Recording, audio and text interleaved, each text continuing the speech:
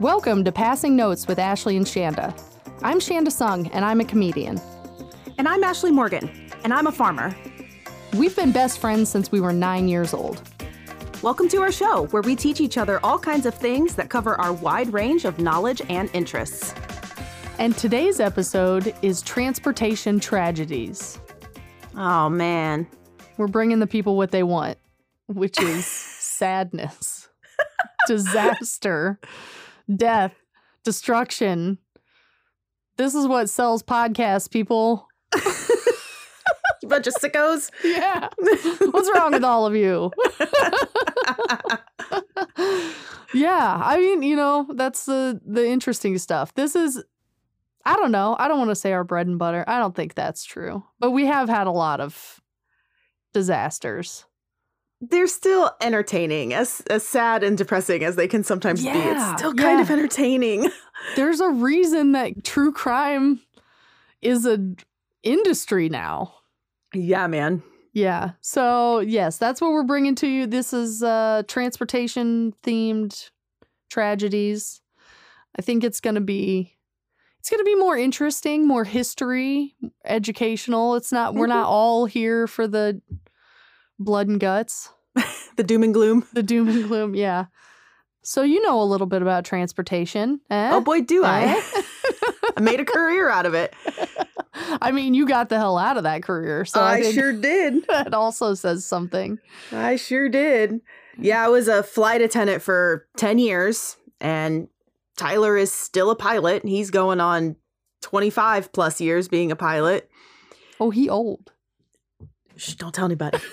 But he's only 26 years old. That's what he was that famous baby pilot.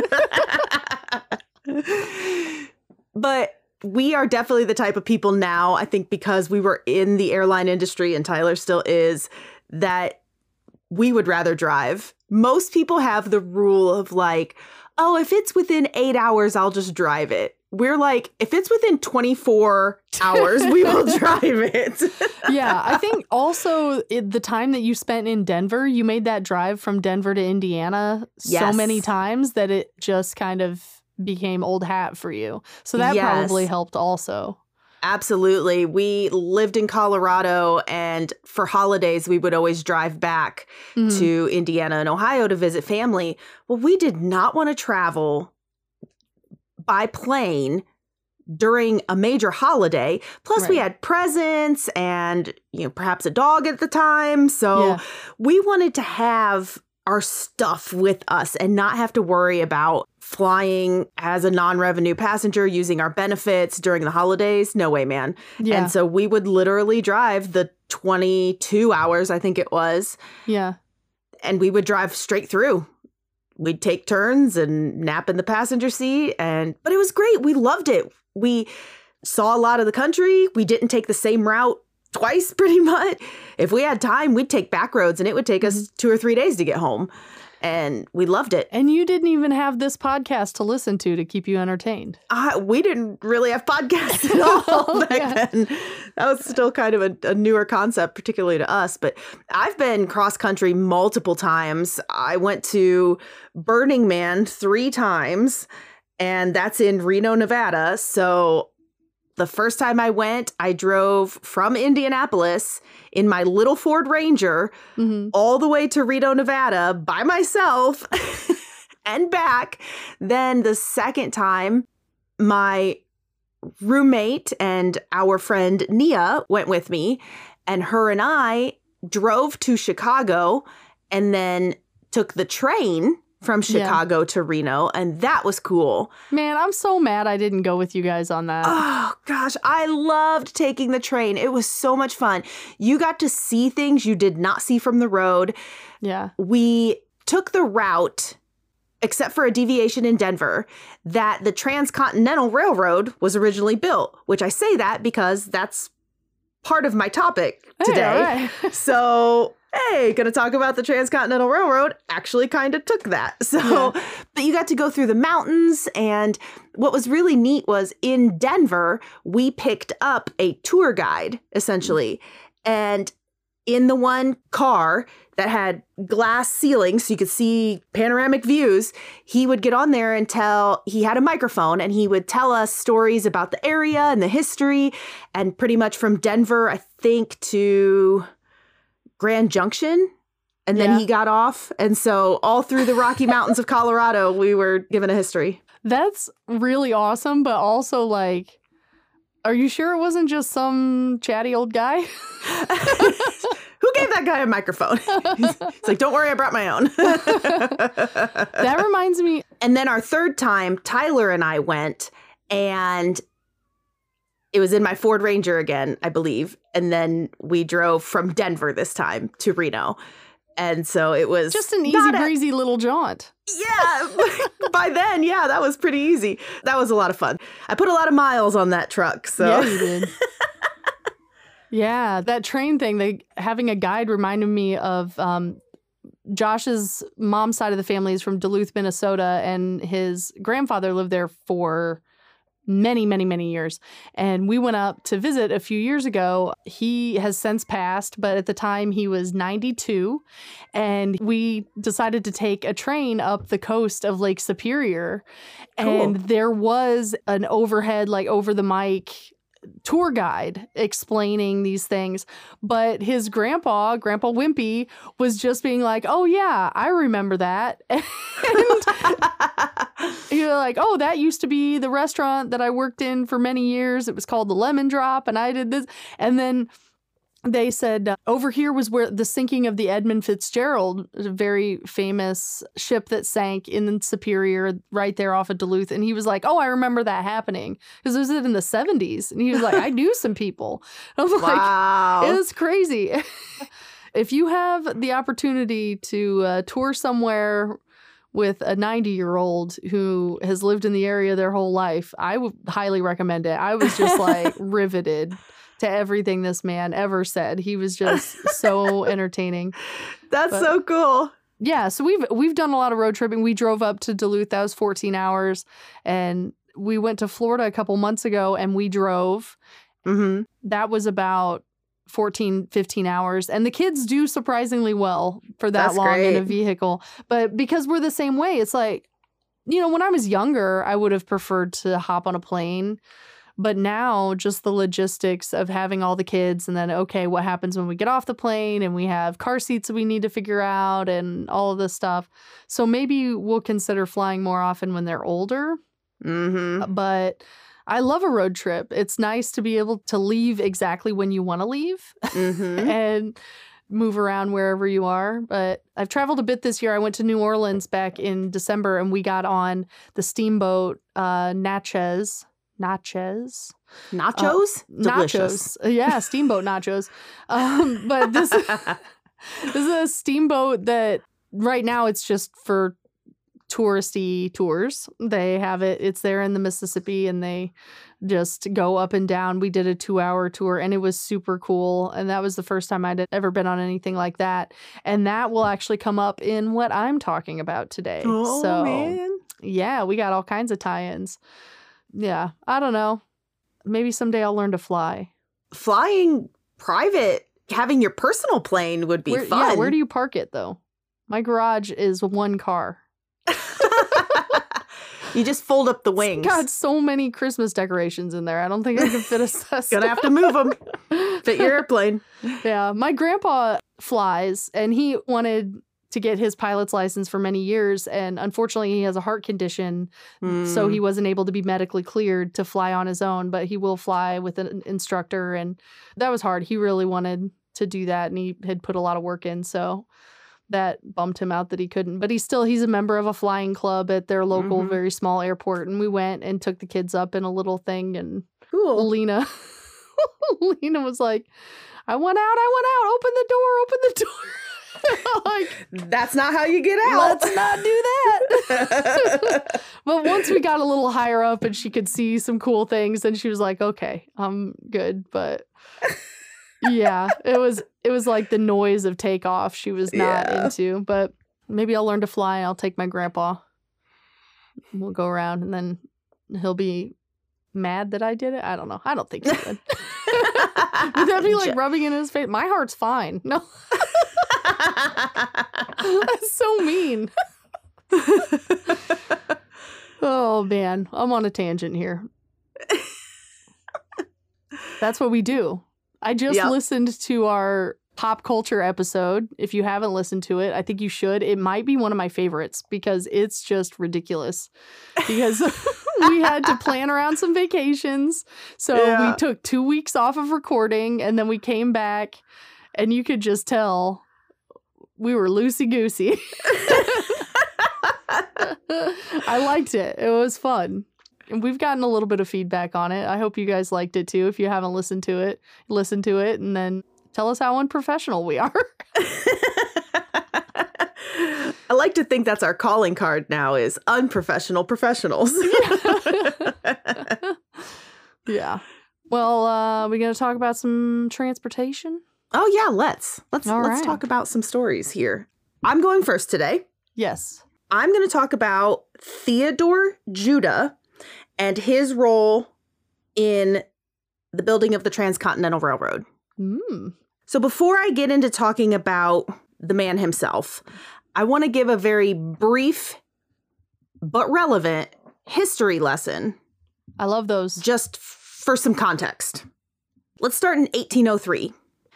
Thomas Jefferson facilitated the Louisiana Purchase, where the United States bought the land that is pretty much from Mexico to Canada, west of the Mississippi, east of the Rocky Mountains, the whole Central Plains area. We bought that from the French. Jefferson sent Lewis and Clark on an expedition to check it out. What's out there? Report back. That lasted from 1804 to 1806. So they really took the scenic route. Yes. Yeah, they avoided highways on that trip. They really took their time. They took their time. They kept logs. They kept journals. It was great. Then around 1811, the Oregon Trail was pseudo-established by fur traders as they traveled back and forth. Then the wagon trains came around 1836. Those were immigrants moving west to find land, to find freedom. From the Oregon Trail, there were some trails that branched off. There was a California Trail in 1843, the Mormon Trail in 1847, and the Bozeman Trail in 1863. Then the California Gold Rush happened in 1848, and so then you had a huge swarm of people that wanted to go west. In fact, California had such a boom then in their population, they became a state in 1850. So 2 years after the start of the gold rush, they became a state. So now that the central United States was open, which, mind you, not many states were established at that point. Right, yeah. But now that that was, for the most part, open to travel, people were heading west, looking for the American dream, looking for riches, looking for free land, all that. So now that we know a little bit about the when and the why, let's talk a little bit about the how. How people got west came in 3 different ways. One, by wagon, the iconic wagon train, right? But they had to cross rivers, go over mountains. They had to deal with Native Americans, which the government and the military had not treated the Native Americans very well throughout the years. And they didn't want people coming into their area and fucking shit up. So they weren't always very nice for good reason. Even when people were just passing through. Yeah. And so it was very hazardous to travel by wagon train between the geography and the weather and all the hazards. Plus, it took months and it was expensive. You had to carry supplies with you. When you ran out of supplies, you had to buy them at the various forts and whatnot that were established throughout. The second way that people went from coast to coast was to sail around South America. Oy. Literally, you had to sail by ship all the way around Yeah, that's a hell of a detour. Yes, all the way around South America and then back up. And that took 6 months. Yeah. And it was expensive. And it was not without its hazards. You're out to sea for 6 months. You've got storms and hurricanes and all sorts of stuff. And it was boring as hell. Yeah. And this is no Disney cruise, okay? Yeah. Mickey Mouse isn't coming to tableside to entertain you. No. It was pretty lame. The third way was to sail down to Panama, travel 20 miles overland, then sail up the West Coast. Mm. The Panama Canal wouldn't be built until 1914. Yeah. So there was no real great way to get across Panama. Yeah. Again, hazards. You're going through the jungle. There's tons of disease from the bugs and the water and all sorts of stuff.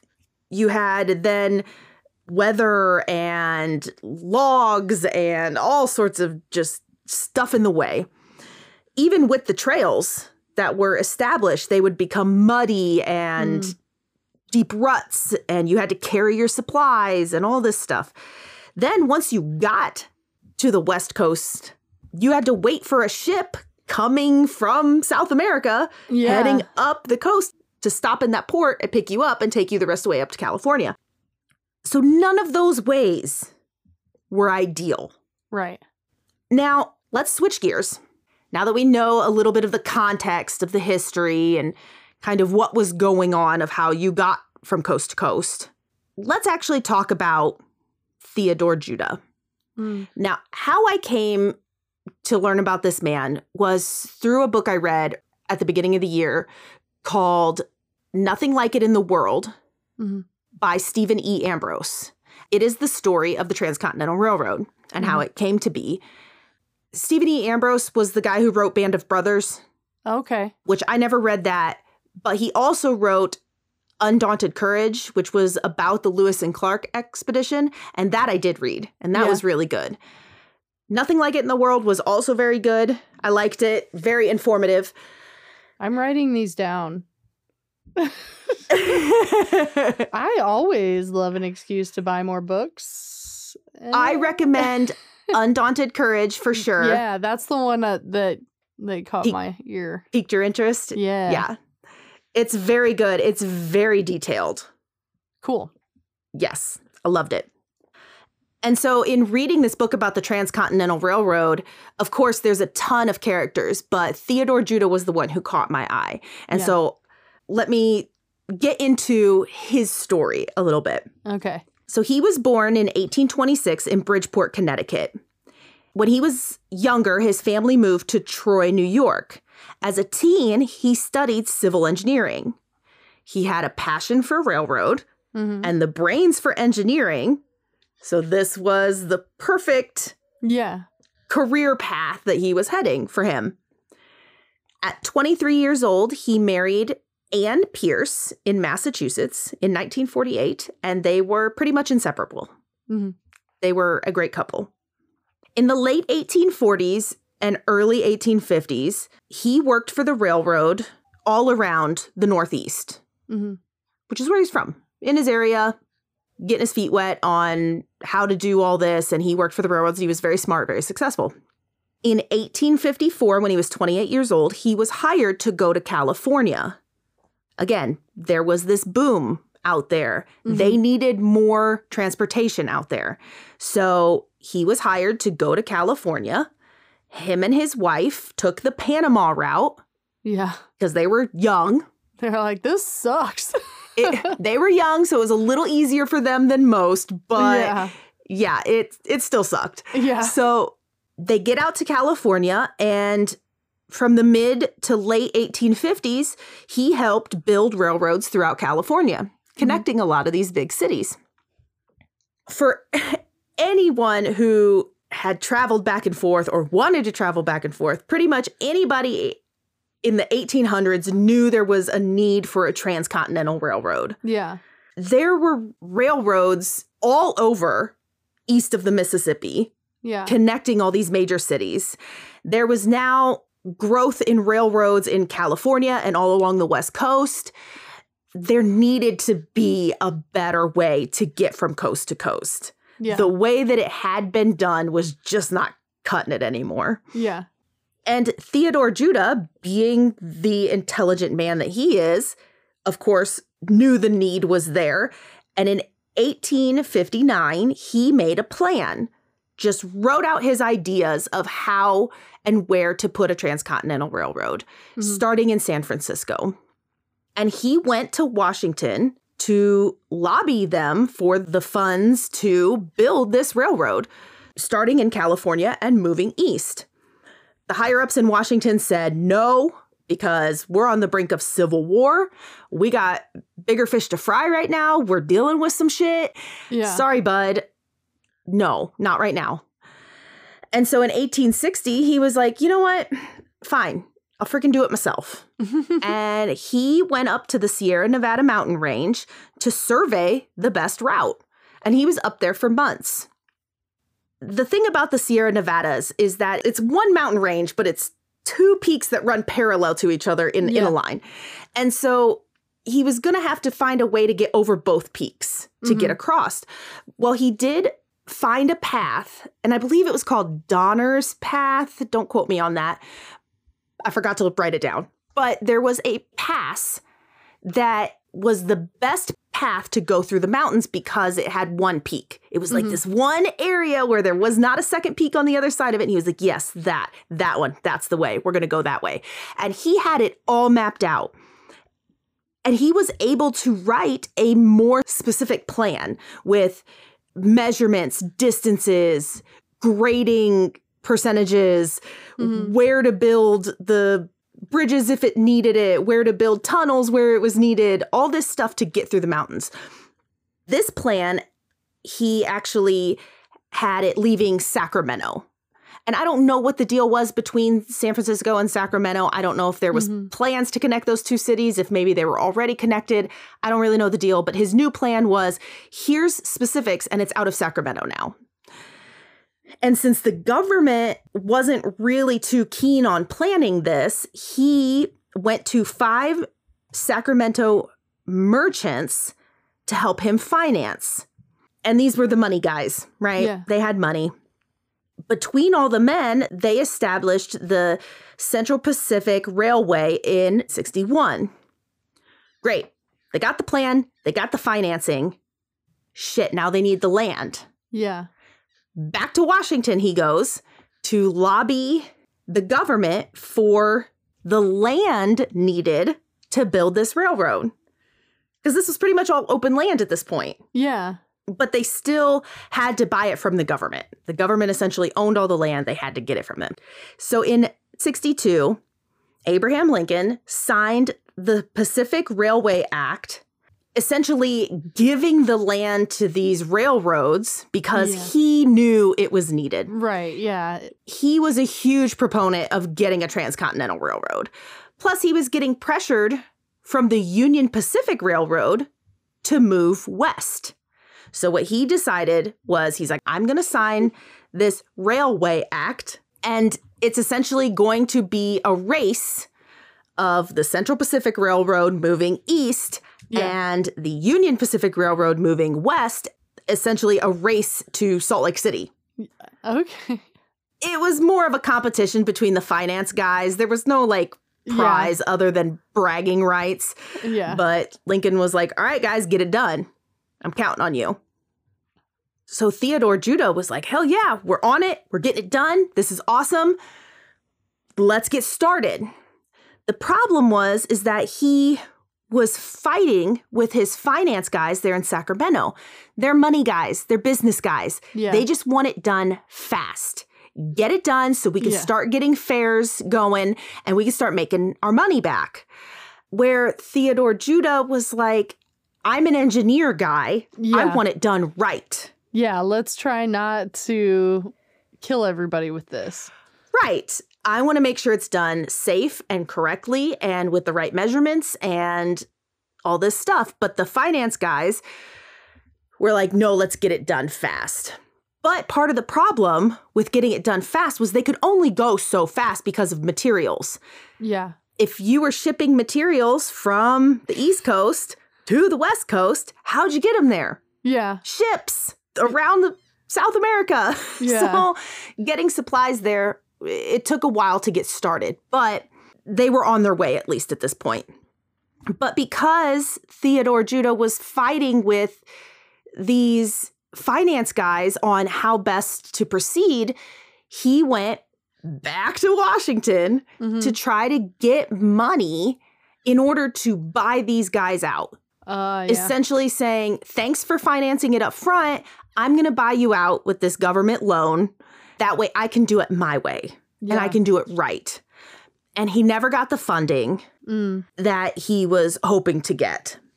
So the Judahs, him and his wife, went back and forth between California and Washington a ton. They were constantly going back and forth, and they were always using the Panama route. Yeah. In October of 1863, Theodore and his wife were traveling from California, and while they were crossing the landmass in Panama, Theodore contracted yellow fever and became very ill.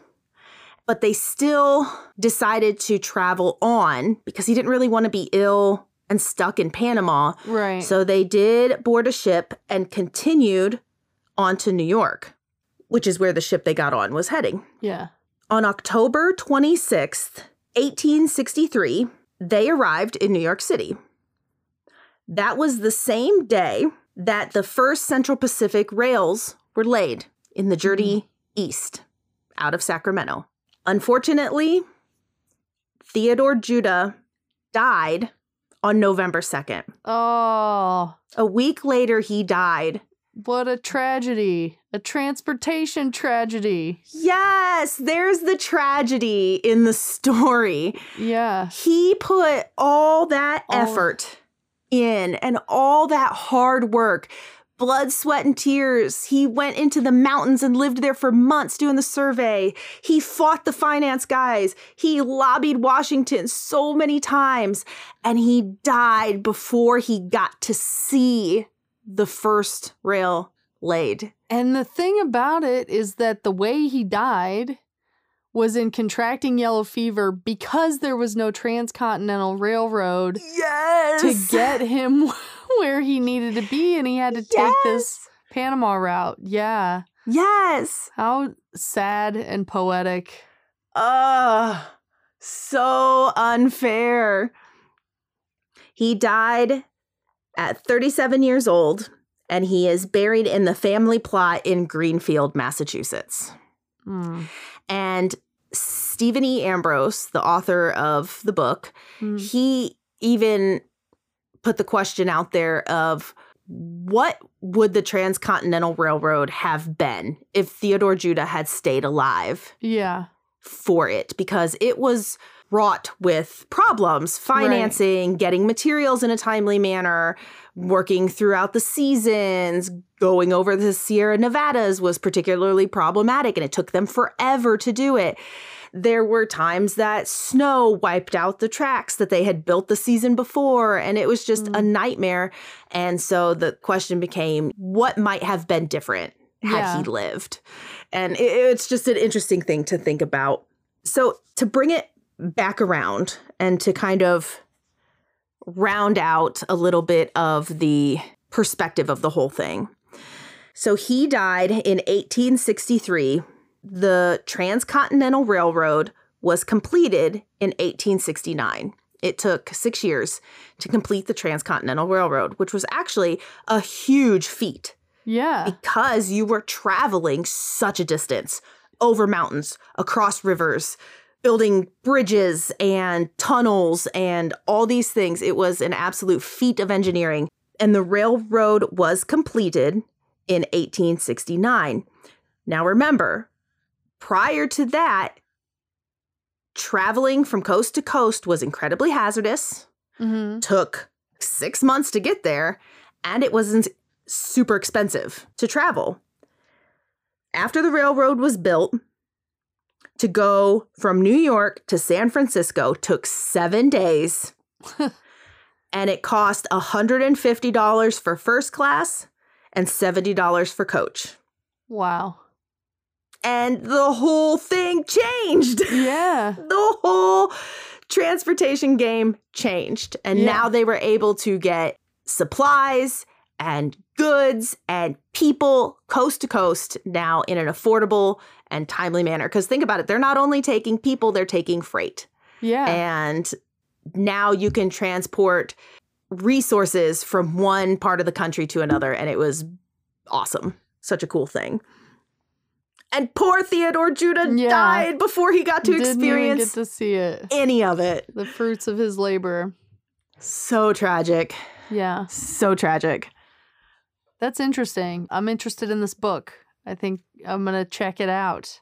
Actually, what's funny is the author is known for his war books. He writes about war often, but the only 2 I've read are his non-military books. Lewis and Clark was kind of a military expedition, but that's funny. His 2 offshoots from his normal genre of war books, but yeah. So that's all I really had to say about it. Of course, the story of the Transcontinental Railroad is vast. Of course, American history is vast. Yeah. The history of the West and all the American dreams and all that was vast as well. I tried to keep it within like a 20-minute window. That was good. Really interesting. Now, I think... Now there's going to be an uptick in the Stephen E. Ambrose's book sales, and he'll have us to thank. So you're welcome. You're welcome. Sir. I liked your books. I assume you listen to this podcast. We make a lot of assumptions about famous people listening to our podcast. Yeah, for sure. Why wouldn't they? Well, that's all I really had to say about the topic for now. So let's take a quick break and we'll hear about your transportation tragedy. Okay, so I am up next. And I'm going to talk about transportation tragedy. I'm going to talk about the Lucy Walker steamboat disaster. Oh, boy. Yes. I mentioned I went on a steamboat in New Orleans, the Natchez. It's fun.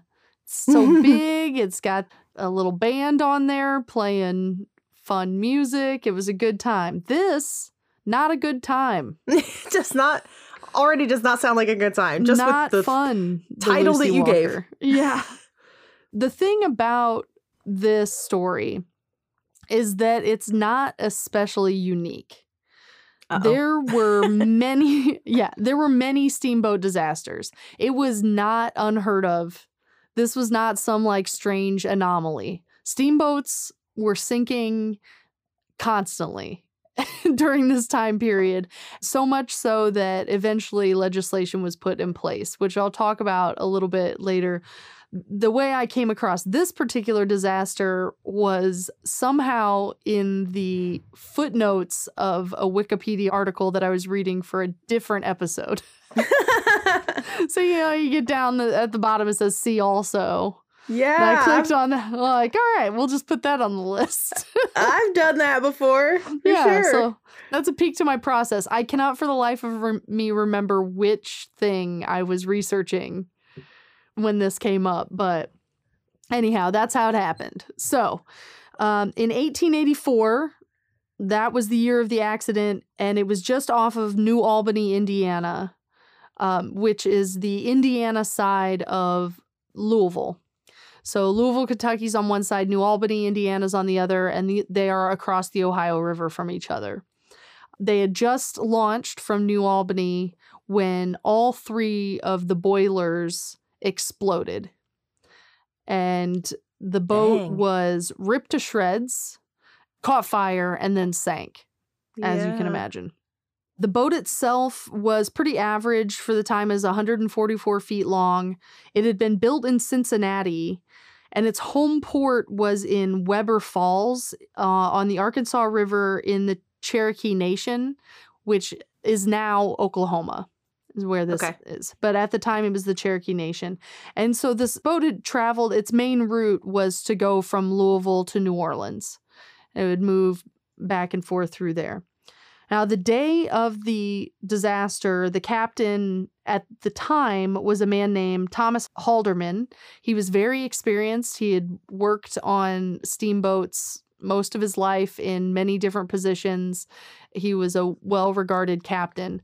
But for whatever reason, on this day, he was replaced, and the owner of the boat, a man named Joseph Van, decided he was going to captain the boat. Now, we'll talk about Joseph Van. He was Cherokee and filthy, stinking rich. Just so rich that his name was Rich Joe. That's what people called him because he had a cousin who was also named Joseph Van. So they distinguished him as being Rich Joe. Aw, I would hate to be the cousin. Yeah, right? Obviously then poor Joe, but you're like, that's a awful nickname. I would feel the same way if the other Joe wasn't one of the top 3 leaders of the Cherokee Nation. He was doing all right. He was doing all right for himself. He was doing pretty good. But Rich Joe was a trust fund baby. Not that those existed at the time, I guess. But the equivalent of. Yes, he had amassed this insane wealth from his father, who was a very prolific leader within the Cherokee Nation himself, named James Van. So James Van, extremely wealthy, has this kid Joe. Joe is into horses and owning a giant mansion and running some businesses, just kind of dabbling a bit in everything. And originally, Rich Joe in the 1800s, earlier 1800s, had a mansion in Georgia called Diamond Hill. And he lived in this mansion and he enslaved hundreds of people. He had hundreds of people working on his properties. And then the time of removal, where the United States was removing Native Americans from many parts of the country, especially in the South, Rich Joe sees the writing on the wall and he's like, well, it looks like it's time for me to leave Georgia. And he was essentially run out. So he abandons his mansion, takes all of the people that he has enslaved, and says, oh darn, I'm being kicked out of my house. And he moves them all to the Cherokee Nation near the Alabama River and builds a replica of his mansion in Georgia.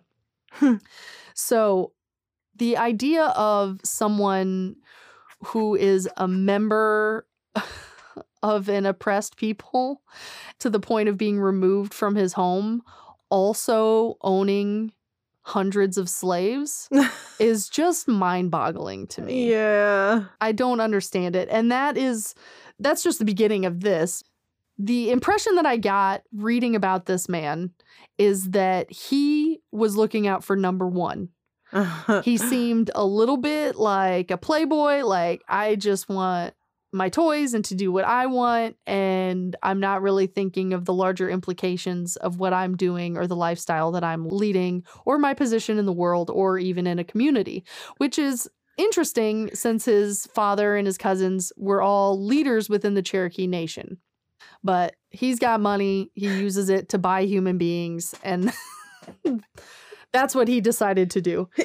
I'm just not like you, Dad, okay? Yeah. Yeah, it's like a reverse Cassius Clay. Yeah.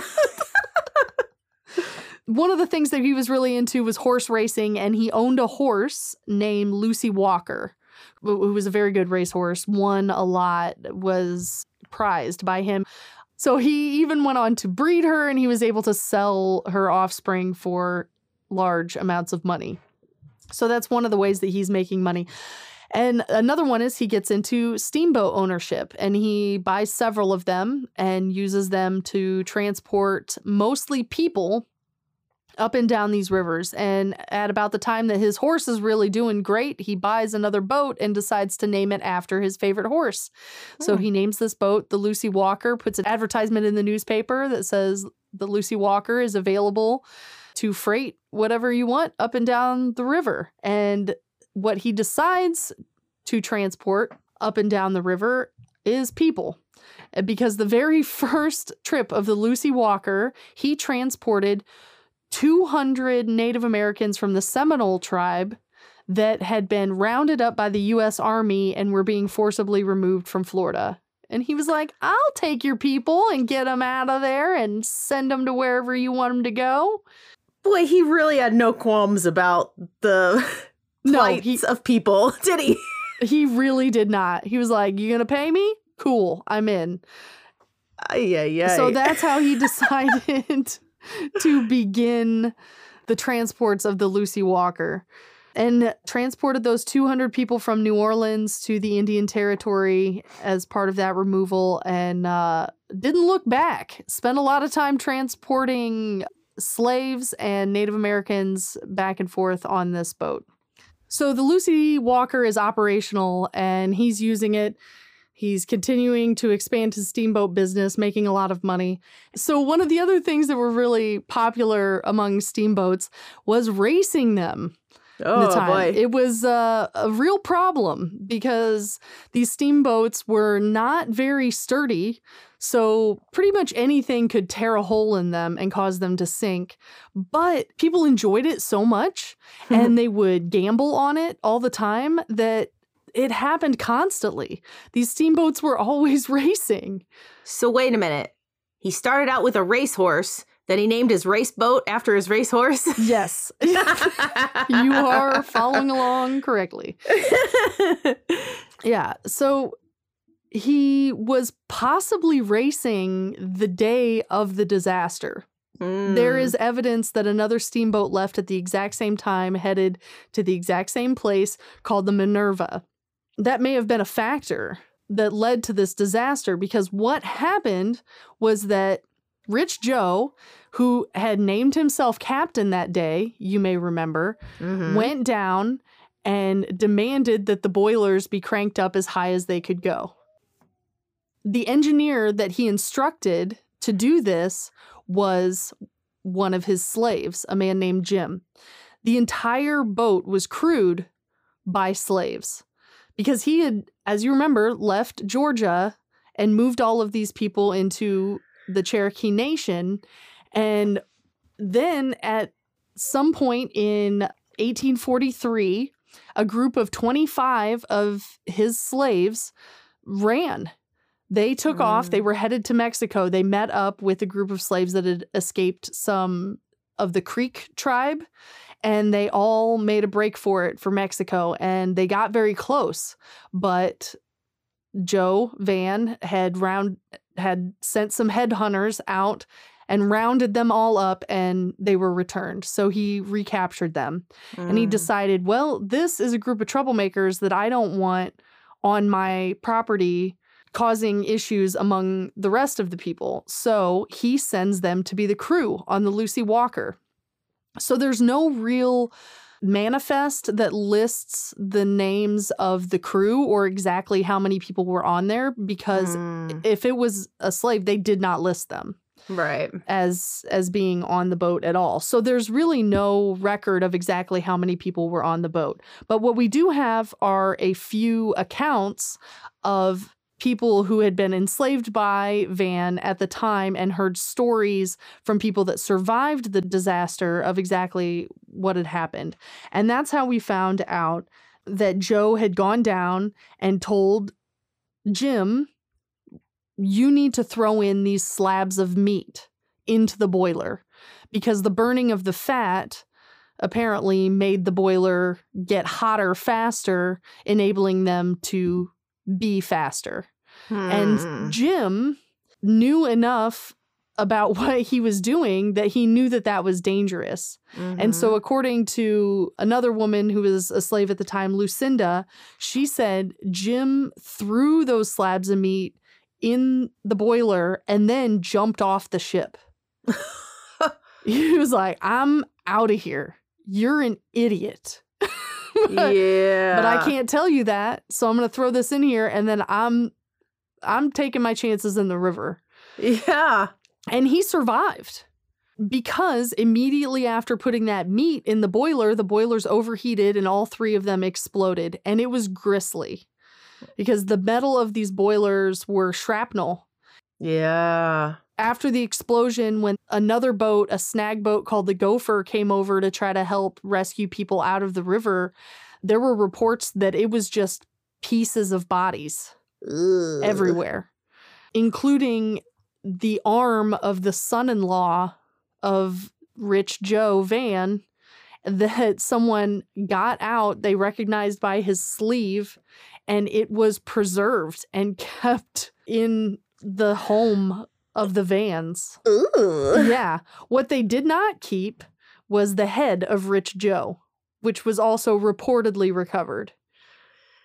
Who knows if that's true, but Rich Joe did not make it. Yikes. It was his decision to throw that meat in, and he was one of the first to die in the explosion. And there were more than 100 people who died.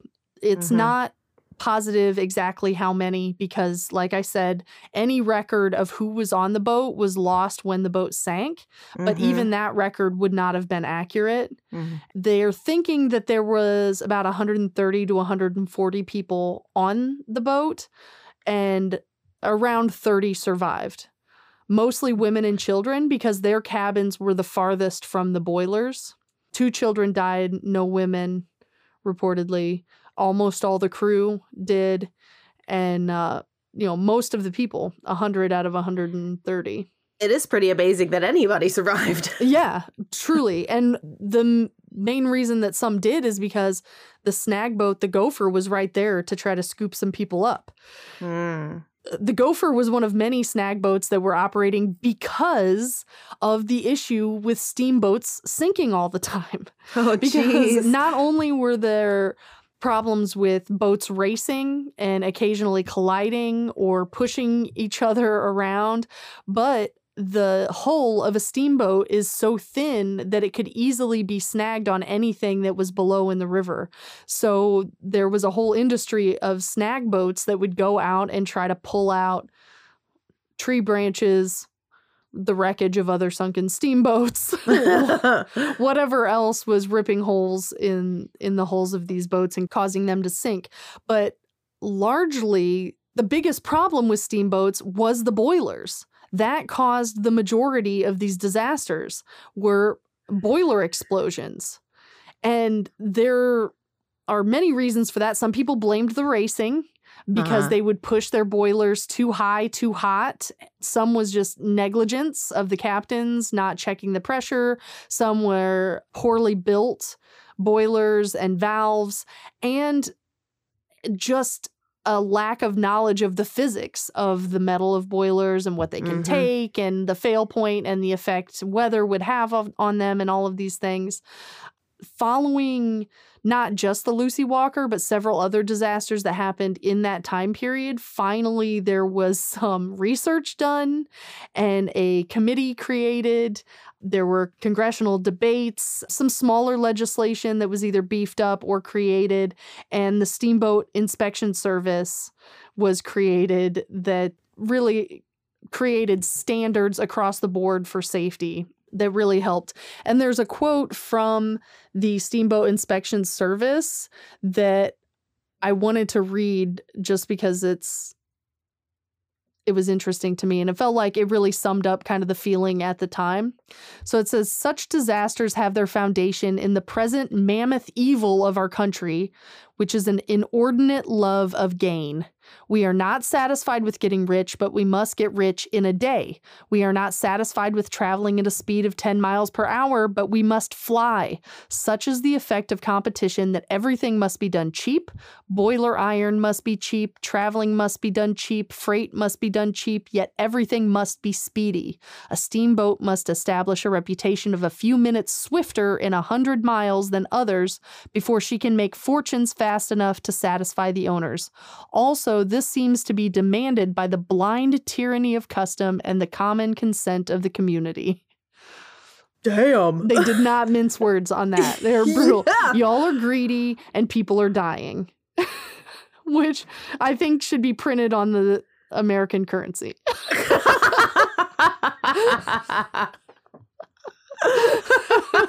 The motto of America. Yeah, right? Yeah, so we had all of these disasters all at once, and then obviously legislation. That's the way the world, something new is invented. People exploit it to the point of failure and danger, and then we have to reassess. And that's exactly what happened. One interesting tidbit that I did want to include is that among the confirmed dead was a man named Sam Brown. You may remember Sam Brown as the man who tried to kill Cassius Marcellus Clay and had his nose and ear cut off. Oh! Yes. So that answered one of our questions. He lived. He lived that encounter with Cassius Clay and then ended up on this steamboat and then died in a steamboat explosion. Boy, that guy couldn't catch a break, could he? I know, right?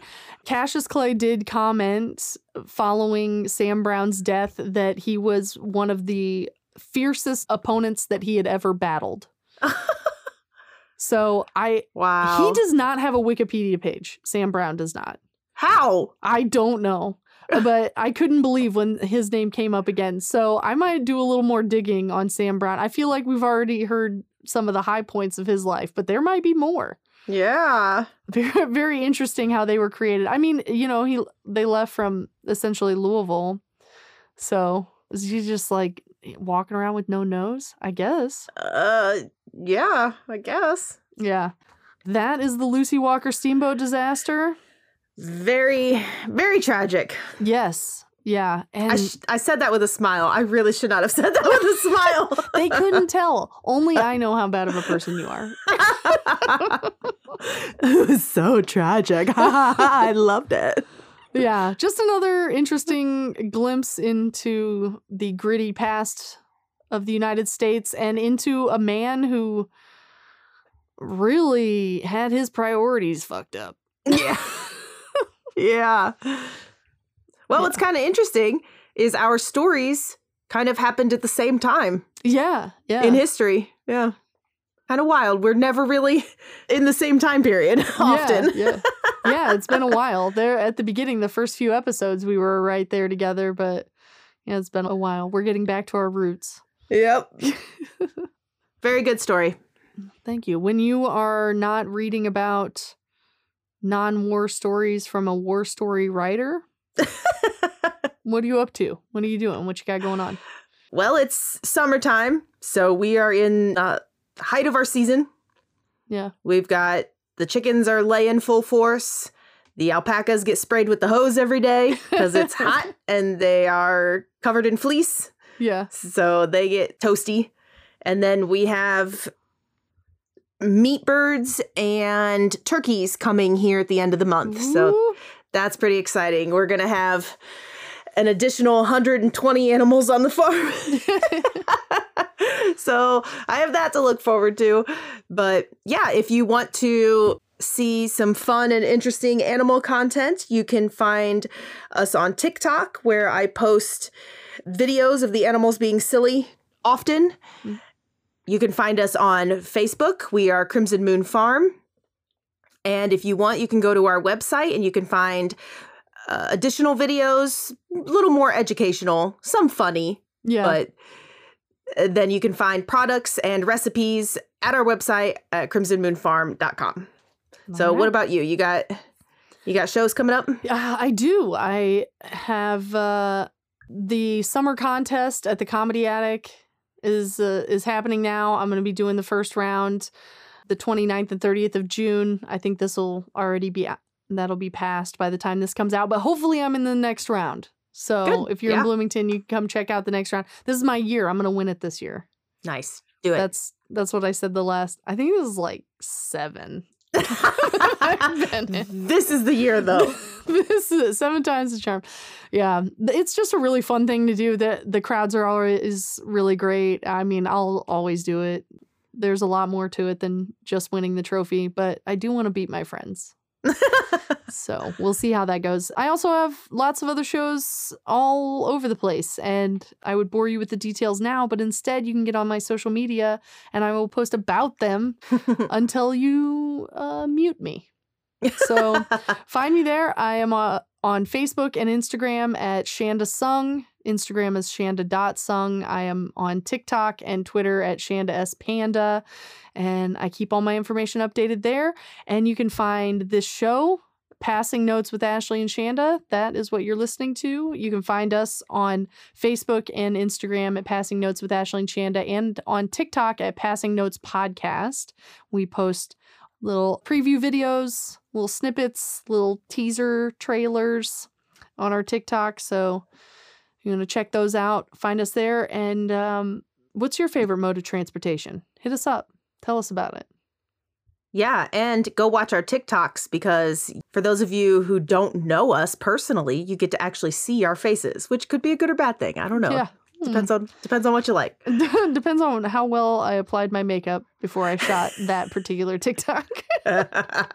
Depends on how hot it was in the room I filmed in, whether I'm sweaty or not. That's right.